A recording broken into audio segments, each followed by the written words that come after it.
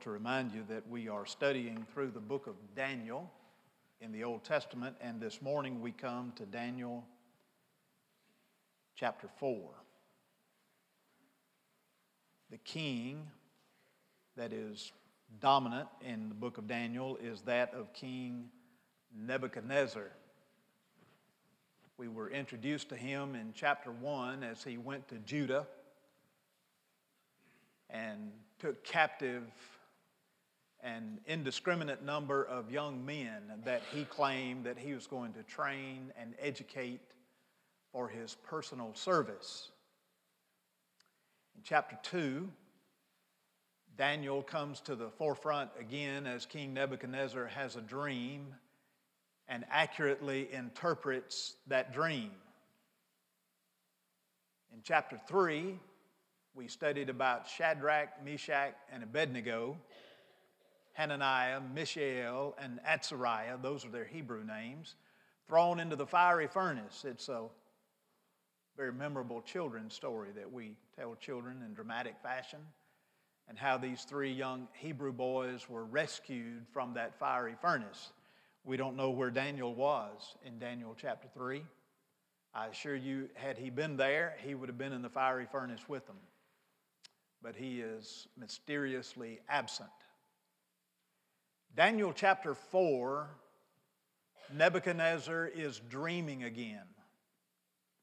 And Daniel is called in once again to interpret that dream. We have a lot of scripture we want to cover this morning, so I want to encourage you to keep your Bible open and read with me as we move through it quickly. If you need to look on a Bible with somebody there around you, I hope they'll be a friend enough to let you slide close by and just kind of follow along as we read together. But I need to begin the message this morning by asking a question. It is a rhetorical question. That is, you don't have to answer. I don't want to see a show of hands. I need to plant a seed that is going to be revealed later on in the sermon. And the question is this: is Nebuchadnezzar in heaven? Think about it. Is Nebuchadnezzar in heaven? We're going to answer that question as we come to the end of the reading of Daniel chapter 4. Now, before we read this passage together, I want to give you a commentary on Daniel 4. Turn in your Bibles, if you will, to the book of Job in the Old Testament, chapter 33, and look at verse 14. Job 33, verse 14. Listen to what Job said. Actually, this is a friend of Job's that's speaking, but this is what he says. Indeed, God speaks once or twice, yet no one notices it. Verse 15, in a dream, a vision of the night, when sound sleep falls on men while they slumber in their beds, then he opens the ears of men and seals their instruction. Verse 17, he gives dreams to men at night in order that he may turn man aside from his conduct and keep man from pride. Those few verses there in Job 33 are actually a summary of what Daniel 4 is all about. Now, in Daniel 4, begin the reading with me at verse 1 and listen carefully. Nebuchadnezzar the king, to all the peoples, nations, and men of every language that live in all the earth, may your peace abound. It has seemed good to me to declare the signs and wonders which the Most High God has done for me. How great are His signs, and how mighty are His wonders. His kingdom is an everlasting kingdom, and His dominion is from generation to generation. I, Nebuchadnezzar, was at ease in my house and flourishing in my palace. I saw a dream, and it made me fearful.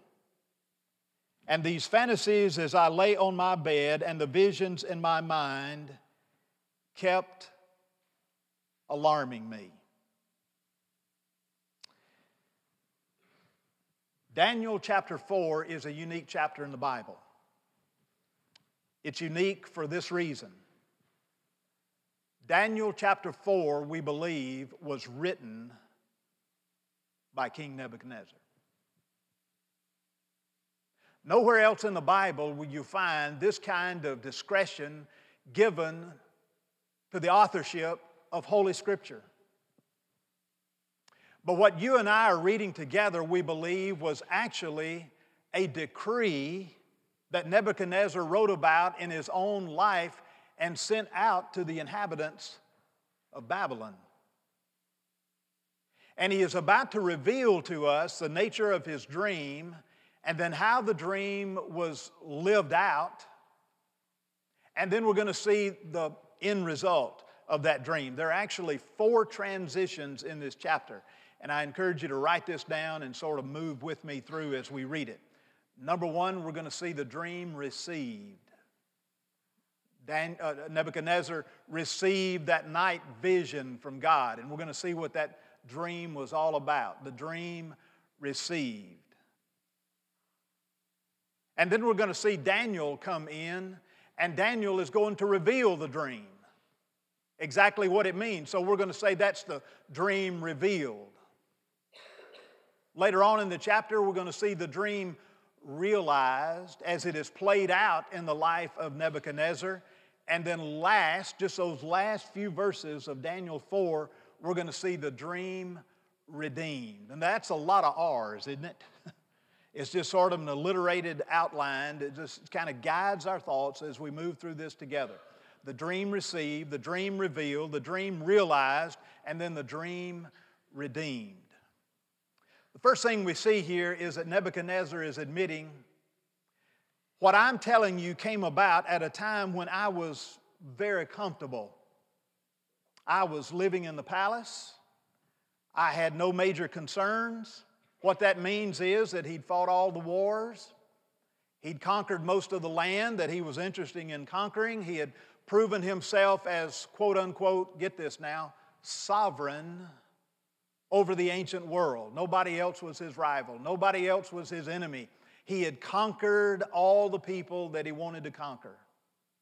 And his kingdom was flourishing, that he says here. Now when you read that, you think, well, my goodness, how flourishing could it be? I want you to listen to this very carefully. Babylon, ancient Babylon, was probably the premier kingdom that the world has ever seen. There are states here in North America, in the United States, that are smaller than ancient Babylon. Over 300 square miles this city occupied. It had a wall that went around the entire city. Now you think about building a wall around 300 square miles. We hear a lot about building a wall these days, do we not? Nebuchadnezzar built a wall. That wall, by the way, was 350 feet tall. It was 87 feet wide. Now, just for comparison's sake, 87 feet wide, that's a 6-lane highway. Large enough for chariots to run around the wall, for sentinels and military to keep watch as the enemy approached. And so they had this wall built around. There were 12 gates, and the gates were made of bronze, pure bronze, and embroidered in the gates were gold, silver, diamonds, and rubies. I want to ask you, take me somewhere today where when you walk in that city, you will see this kind of ostentatiousness. Look it up. It's a relevant word. It was over the top. I mean, the bronze gates with the silver and gold. You just don't see anything. Now, you see miniature versions of it, the Taj Mahal in India, all the other places that we could talk about. But Babylon was amazing. The Euphrates River ran right through the middle of ancient Babylon. They had locks in the river.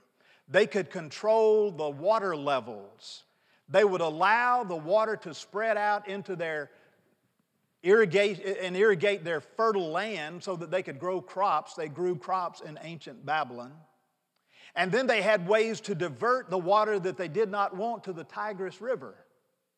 You see, I'm telling you all this to say that this is not backward hillbillies living out in the desert, riding on a camel, living in a tent.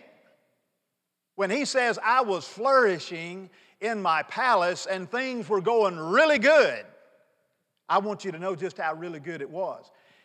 His palace is going to come into play in just a few minutes as we continue to read. And you say, well, wish you'd hurry up and get there. I'm rushing as fast as I can. He didn't have just one palace in Babylon. He had three. And the largest palace that Nebuchadnezzar occupied, are you ready for this? Was over 100,000 square feet. Now, when we see a home, 10,000, 14,000 square feet, we say that's a mansion. But we're talking about a palace.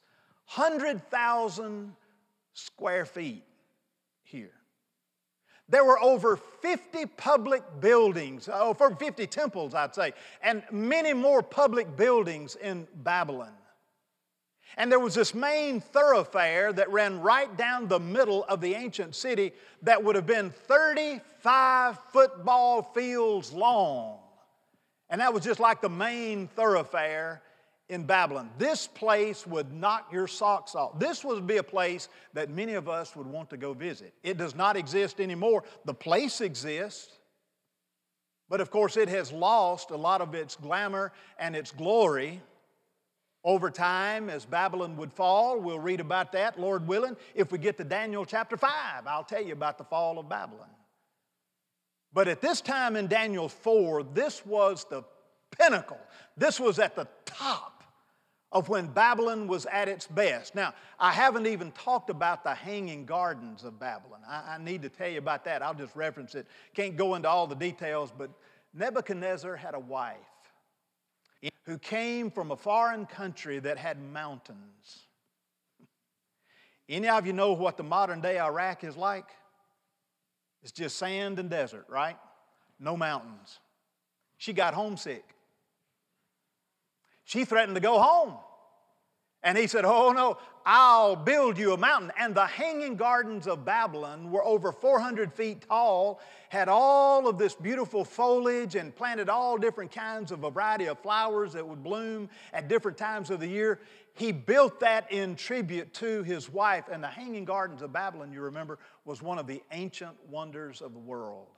One of the 7 ancient wonders of the world. So when he says things were good, I'm here to tell you things were good. His economy was through the roof. You talk about the Dow Jones spiking, the ceiling. There was no ceiling for his economy and all that he was experiencing. But then he's having these dreams that trouble him. You would say, how in the world can he be troubled with things going on as well as they're going? Well, listen to what he says. I want you to skip down to verse 10. Verse 10. We'll skip as much as we can, but I want to fill in the gaps here.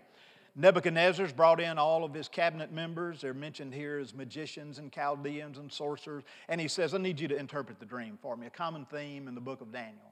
They can't do it, so he calls in Daniel. Now look at what he says in verse 10. These were the visions in my mind as I lay on my bed. I was looking, and behold, there was a tree in the midst of the earth, and its height was great. Do you remember what his other dream was? Statue, remember? Statue of gold that turned out to be reference to Nebuchadnezzar himself. But continue reading. The tree grew large and became strong, and its height reached to the sky, and it was visible to the end of the whole earth.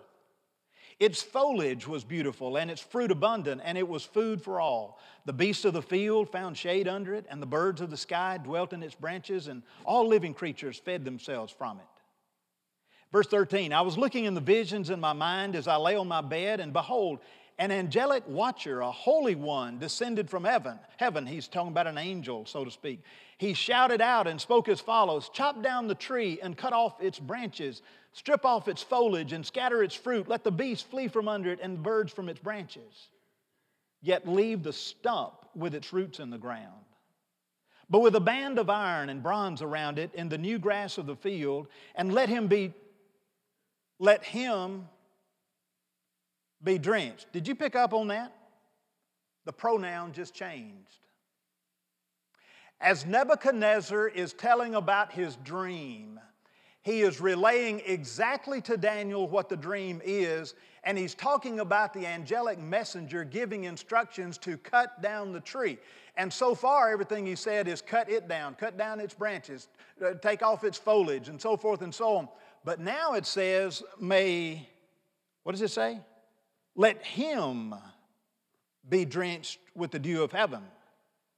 And let him share with the beast and the grass of the earth. Let his mind, last time I checked, do trees have minds? Let his mind be changed from that of a man, and let a beast's mind be given to him. And let 7 periods of time pass over him. This sentence is by the decree of the angelic watchers, and the decision is a command of the holy ones, in order that the living may know, listen to this now, that the Most High is ruler over the realm of mankind, and bestows it on whom he wishes, and sets over it the lowliest of men. The end of verse 17 is actually a theme in the book of Daniel, and it refers to the sovereignty of God. That the Most High, reference the Most High God, is the one who chooses to extend power to individuals from time to time. And he says in verse 18, this is the dream which I, the king Nebuchadnezzar, have seen. Now you, Belteshazzar, that's Daniel's Babylonian name, tell me its interpretation, inasmuch as none of the wise men of my kingdom is able to make known to me the interpretation, but you're able. For a spirit of the holy gods is in you. Are you aware that never once in the Bible is a pagan deity referred to as holy? Holiness is reserved for God Himself. And Nebuchadnezzar is admitting that as he refers to Daniel and says, you're holy. And even though it's capital, lowercase g, God's plural, he is actually subliminally, even though he doesn't realize what he's doing, making reference to the holiness of God Almighty present in the life of Daniel. Now listen to what happens. Here's the dream revealed. Daniel, whose name is Belteshazzar, was appalled for a while, and his thoughts alarmed him. Here's why Daniel's thoughts alarmed him. It's because that when Daniel heard Nebuchadnezzar tell him what the dream was, I think Daniel knew immediately what it meant. Daniel realizes that he's going to have to confront the king and give him an interpretation to the king that the king is probably not going to like. It's not going to be a popular message. And in that moment of confrontation, Daniel does something that I think all of us need to pick up on. He gives us a model for how to confront someone the right way. Now, many of us probably will go through life never confronting a soul. But some of us in this room this morning, by nature of our position, there are times where we have to actually bring to light a situation with an individual or multiple individuals and say, we got to deal with something. We've got to handle this the right way. And what I'm going to do as I talk to you about the dream revealed here, as Daniel reveals the interpretation, is I want to show you what Daniel does, and I want to show you how we can actually mimic what Daniel does when we have to confront someone. Now, let me say this. First of all, don't indiscriminately go confronting somebody. I can see somebody taking notes here and say, well, I can do that. And so you just go out and if somebody you don't know, you confront. No. When you confront someone, there are other scriptures that need to come in play, like Ephesians 4, like Galatians 6, that tell us that when we are going to deal with restoring a brother or sister in Christ, that we do it with kindness, that we do it with compassion, that we do it from a spiritually mature perspective. And let me say this. If you feel that you are led to deal with that confrontation, it needs to be someone that you know well. And if you don't know them well, but you feel like then it needs to be dealt with in the right way, especially if it's a church-related matter. Now, that's something a little different, but I'm talking about on a personal basis, individually, if you've got to make sure it's somebody that you know intimately. And the first thing I want to do here is, you fall on that verse in Ephesians that says that we're to speak the truth in love. Let the word truth be an acronym for us here. T-R-U-T-H. The first T stands for think it through. Your translation of the Bible may even say that Daniel sat here for a solid hour before he spoke to the king. Think through every angle, every situation of what you're going to say here, and choose your words wisely. Remember, Daniel was always praised as being one who had discretion and diplomacy and tact. And I love that about Daniel. I want that in my own life. If I have to confront someone, I want to pray, Lord, give me the right words to say, and may it be said with tact and diplomacy. And I think that's what Daniel is doing, is he's choosing his words correctly. The first T stands for think it through. R, in truth, stands for reveal your heart. Look at what happens here. The king responded, said, Belteshazzar, do not let the dream or its interpretation alarm you. Belteshazzar replied, my lord, if only the dream applied to those who hate you, and its interpretation to your adversaries. Daniel's revealing his heart here as he says that. You know what he's saying to the king? King, I wish this was referring to your adversaries. I wish it was referring to your enemies, those people who didn't like you. You see, Nebuchadnezzar is in his 70s. He's coming to the end of his reign. Daniel, we believe, is in his 50s. And because the two have worked together so closely over this period of time, remember he went to Babylon, taken, captive there, probably when he was in his teens. Daniel has spent the majority of his life in Babylon. I think he was actually fond of the king. I think he cared about him. And he reveals his heart here as he says, I wish I could say this applied to those people who stood against you, king, but that's not the fact. Look at what he says next. He says, verse 20, the tree that you saw, which became large and grew strong, whose height reached to the sky and was visible to all the earth, and whose foliage was beautiful and its fruit abundant, and which was food for all, under which the beasts of the field dwelt, and whose branches the birds of the sky lodged. Now pause there and let me give you the you in truth. You know what he's doing? He's seeking to understand Nebuchadnezzar's situation. He's repeating to himself exactly what he realizes that the dream was about. The dream was about everything that Nebuchadnezzar had been blessed with. All the things that were good about the dream. And Daniel is kind of putting himself in Nebuchadnezzar's shoes. And when we confront somebody, I think that's a good practice. Ask yourself, I've got to go and talk to them about this and they're not going to like it. How would I respond if somebody came to me and said, Bill, I need to talk to you about something that you're involved with? And you're not going to like this conversation. It's not going to be comfortable. How would I want somebody to handle that with me? And so that's what Daniel is doing. He's trying to understand the king. Now the next T in truth, T-R-U-T-H, think it through, reveal your heart, seek to understand their situation. The next T stands for tell it like it is. Don't mince words. Don't just dance around the bush. Just tell them the essentials of what they need to know. Look at what it says in verse 22. It's you, king. It's you. Nathan the prophet did the same thing with David when he confronted him with his adulterous affair with Bathsheba. You are the man, O king. For you've become great and grown strong, and your majesty has become great and reached to the sky, and your dominion to the end of the earth. In that the king saw an angelic watcher, a holy one, descending from heaven, saying, chop down the tree and destroy it, yet leave the stump with roots in the ground, but with a band of iron and bronze around it, in the new grass of the field. Let him be drenched with the dew of heaven, and let him share with the beasts of the field until 7 periods of time pass over him. This is the interpretation, O king. And this is the decree of the Lord, of the Most High, which has come upon my Lord the king.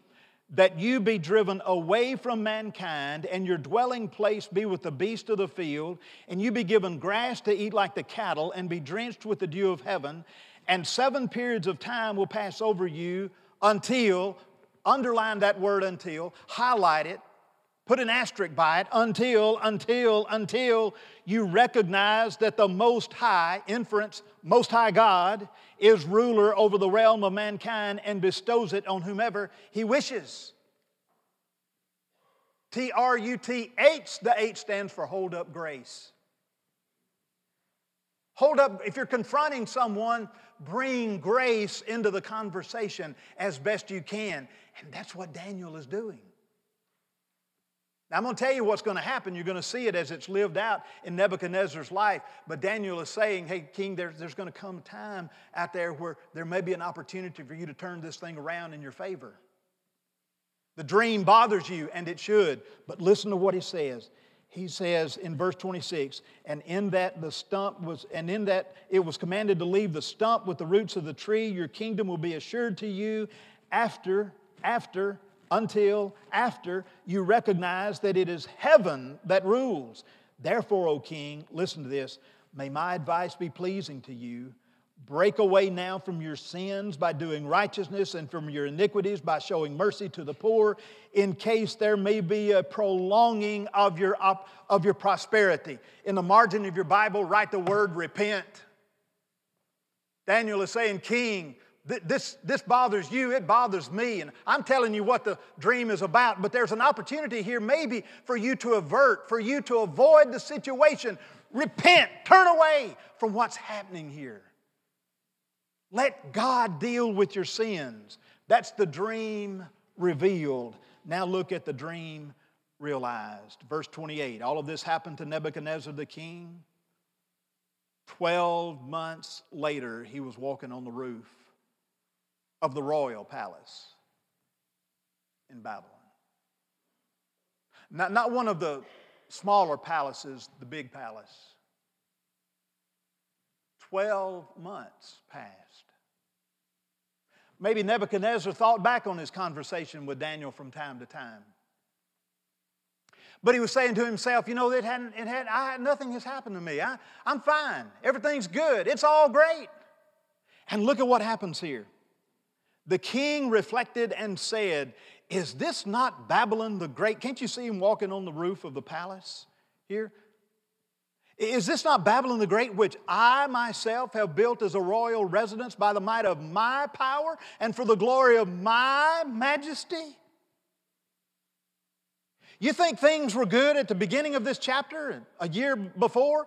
Things are even better now in the mind of King Nebuchadnezzar. And let me tell you something, folks.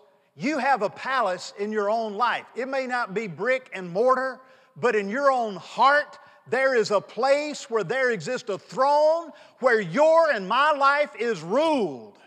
And when we are walking on the roof of our own personal palaces, we also can fall into this, you know, I've done pretty good for myself, haven't I? And when you do that, watch out. King should have watched out. Look at verse 31. While the word was in the king's mouth, a voice came from heaven saying, King Nebuchadnezzar, to you it is declared, sovereignty has been removed from you, and you will be driven away from mankind, and your dwelling place will be with the beast of the field. You will be given grass to eat like cattle, and 7 periods of time will pass over you until you recognize that the Most High is ruler over the realm of mankind and bestows it on whomever He wishes. Immediately. See the captivating words here? The word concerning Nebuchadnezzar was fulfilled, and he was driven away from mankind and began eating grass like cattle, and his body was drenched with the dew of heaven until his hair had grown like eagle's feathers and his nails like bird's claws. You talk about a dramatic scene in the palace. Now, what I believe is that this occurred over a process of time. Immediately, he went into this mode of being driven away from the palace. But I think it was over time. I don't know if it was a day or a week or a month or whatever. But the condition, ladies and gentlemen, there's a name for it. There is a clinical diagnosis that is called lycanthropy. Lyco meaning wolf, anthropy meaning man. Lycanthropy. He became like a wolf man, tearing at his clothes, bellowing out, probably uncontrollably, howling at the moon, if you think about it this way. And he's driven out of the palace and he goes to live in the pasture. For 7 years he's there. And the Bible said that his nails began to grow and his hair just was never cut. It was never combed. He was never groomed. Can you imagine what that was like? And they would see him out in the pasture eating grass in the morning, in the evening. And people were just watching over the king from a distance. I have a question here for you that I don't know the answer to, but I'd like to think that I know the answer. Who was in charge of the kingdom while these 7 years were taking place and the king was out to pasture? Maybe Daniel. Maybe Daniel. You say, well, I don't understand what's happening here. It's called the judgment of God. King Nebuchadnezzar had a pride problem. He's standing on his palace saying, look at all this. Haven't I done this? This is all for me, all for my glory. And you and I both know that at the root of every sin is pride. Pride. You and me saying, I'm not going to live life God's way, I'm going to live it my way. And sin, we know, can be a sin of omission, not doing what God commands us to do, or doing in disobedience what God commands that we not do. Pride. Read Romans 1 when you get home this afternoon, and you know what you'll find? Paul reminding the Romans, this is New Testament. The Romans, by the way, were the most educated people in Paul's day. He says, I just want you to know, you think you know everything? You continue to live life the way you want to live, and there will come a point where God may say, okay, go ahead and live life your way. How about it? You say, well, isn't God all-powerful? Can he prevent it? He can. But there are times where he says, you're going to reap the consequences of the life you've chosen. And that's what's happening to Nebuchadnezzar. As a matter of fact, I would say that when you and I pursue living life our way to a point, we become animalistic. So consumed with our own selves and self-perseverance and self-promotion that we become animalistic in living life that way. But quickly, let me show you the dream redeemed. Verse 34. But at the end of that period, I, Nebuchadnezzar, I raised my eyes toward heaven, and my reason returned to me. It's the language of Jesus in Luke 15 as he talks about that prodigal son, that younger son who took his inheritance and went and squandered it. And in the feeding of the pigs, in that moment, Jesus said he came to his senses. This morning driving up, I started out my drive in a fog, a thick fog. And I don't know whether the symbolism is here or not, but I got to the exit where there was Hardin. You know Hardin, just a few miles down the road? Fog was gone. Don't know what that symbolism is, if any, but I thought to myself, this is the point in Nebuchadnezzar's life where the fog cleared and the sun came out. And look at what it says. I blessed the Most High God, and praised and honored Him who lives forever. For His dominion is an everlasting dominion, and His kingdom endures from generation to generation. All the inhabitants of the earth are accounted as nothing, but He does according to His will in the host of heaven and among the inhabitants of earth. And no one can ward off His hand or say to Him, what have you done? Verse 36, at that time my reason returned to me, and my majesty and splendor were restored to me, for the glory of my kingdom, and my counselors and my nobles began seeking me out. So I was reestablished in my sovereignty, and surpassing greatness was added to me. Look at this. Now I, Nebuchadnezzar, praise, exalt, and honor the King of heaven. For all his works are true, and his ways just, and he is able to humble those. Here's that verse from Job. Those who walk in pride. If you ask me, is Nebuchadnezzar in heaven? I will tell you, I think there's evidence that Nebuchadnezzar is in heaven. He went through this life-changing, life-altering experience, a crisis of a magnitude that I hope none of us ever experienced. But finally, when he came to the end, he said, there's a better way to live. And I will seek to honor the Most High God with my life. A crazy king who was rescued by the God of heaven. If I ever preach this sermon again, I think I'm going to title it, The Conversion of a Pagan King. There's a lot of applications that we can make to this. As Christians, we need to be careful that we don't distance ourselves too much from God as we focus on ourselves more than we focus on Him. For a person who's an unbeliever,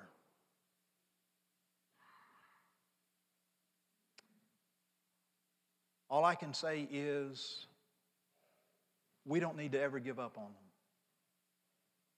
You never know when God's going to use an experience, maybe like a dream, I don't know. But any kind of experience to draw them to Himself. And when they lift up their eyes, like we would lift up our eyes to the cross. Have you ever wondered why they put Jesus on the cross? You say, well, it was God's way of redeeming mankind. Yes, but I'm talking about why did God choose to use crucifixion for redemption? Because He's in an elevated state. And as we come to the cross, in order for us to be saved, we must lift up our eyes to see Him there, paying the price for our sins. As Christians, we live our lives not focused on this world, but lifting up our eyes to heaven. We are kingdom people. We are heaven focused. We're heaven bound. That's what Nebuchadnezzar did. He didn't write this poem. A lady by the name of Lori Klein wrote it, but I want you to listen to it. I'd walked life's way with an easy tread, had followed where comforts and pleasures led, until one day in a quiet place, I met the Master face to face. With station and rank and wealth for my goal, much thought for my body, but none for my soul, I'd enter to win in life's mad race when I met the Master face to face. I'd built my castles and built them high, with their domes had pierced the blue of the sky. I'd sworn to rule with an iron mace when I met the Master face to face. I met Him and knew Him and blushed to see that His eyes full of sorrow were fixed on me. And I faltered and fell at His feet that day, while my castles melted and vanished away.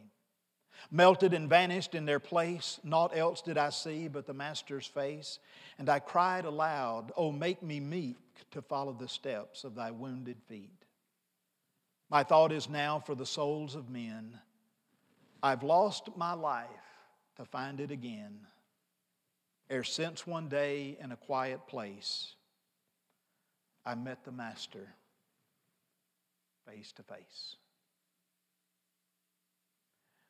Father, I pray that You would take this message, apply it to any and every life here. Teach us the principles of Your Word, and by Your Holy Spirit, help us to live by them. I pray, Father, that in the quietness of this place, if there is any person, young or old, who's yet to publicly acknowledge Jesus Christ as Lord of their life, that they would come to a realization that they too are living full of pride. And through repentance of their sins and in faith trust Jesus as their Savior and Lord. Give them the freedom and courage to come even this morning and say, yes, that is the life I choose to live from this day forward. Father, if there are Christians here looking for a church home because your Spirit would lead them, let them come to unite with our church family because we receive members in many ways. Let them come and say, how can we belong and be a part of this church family? Use us any way you see fit, Father, for you alone are sovereign. Through Jesus we pray.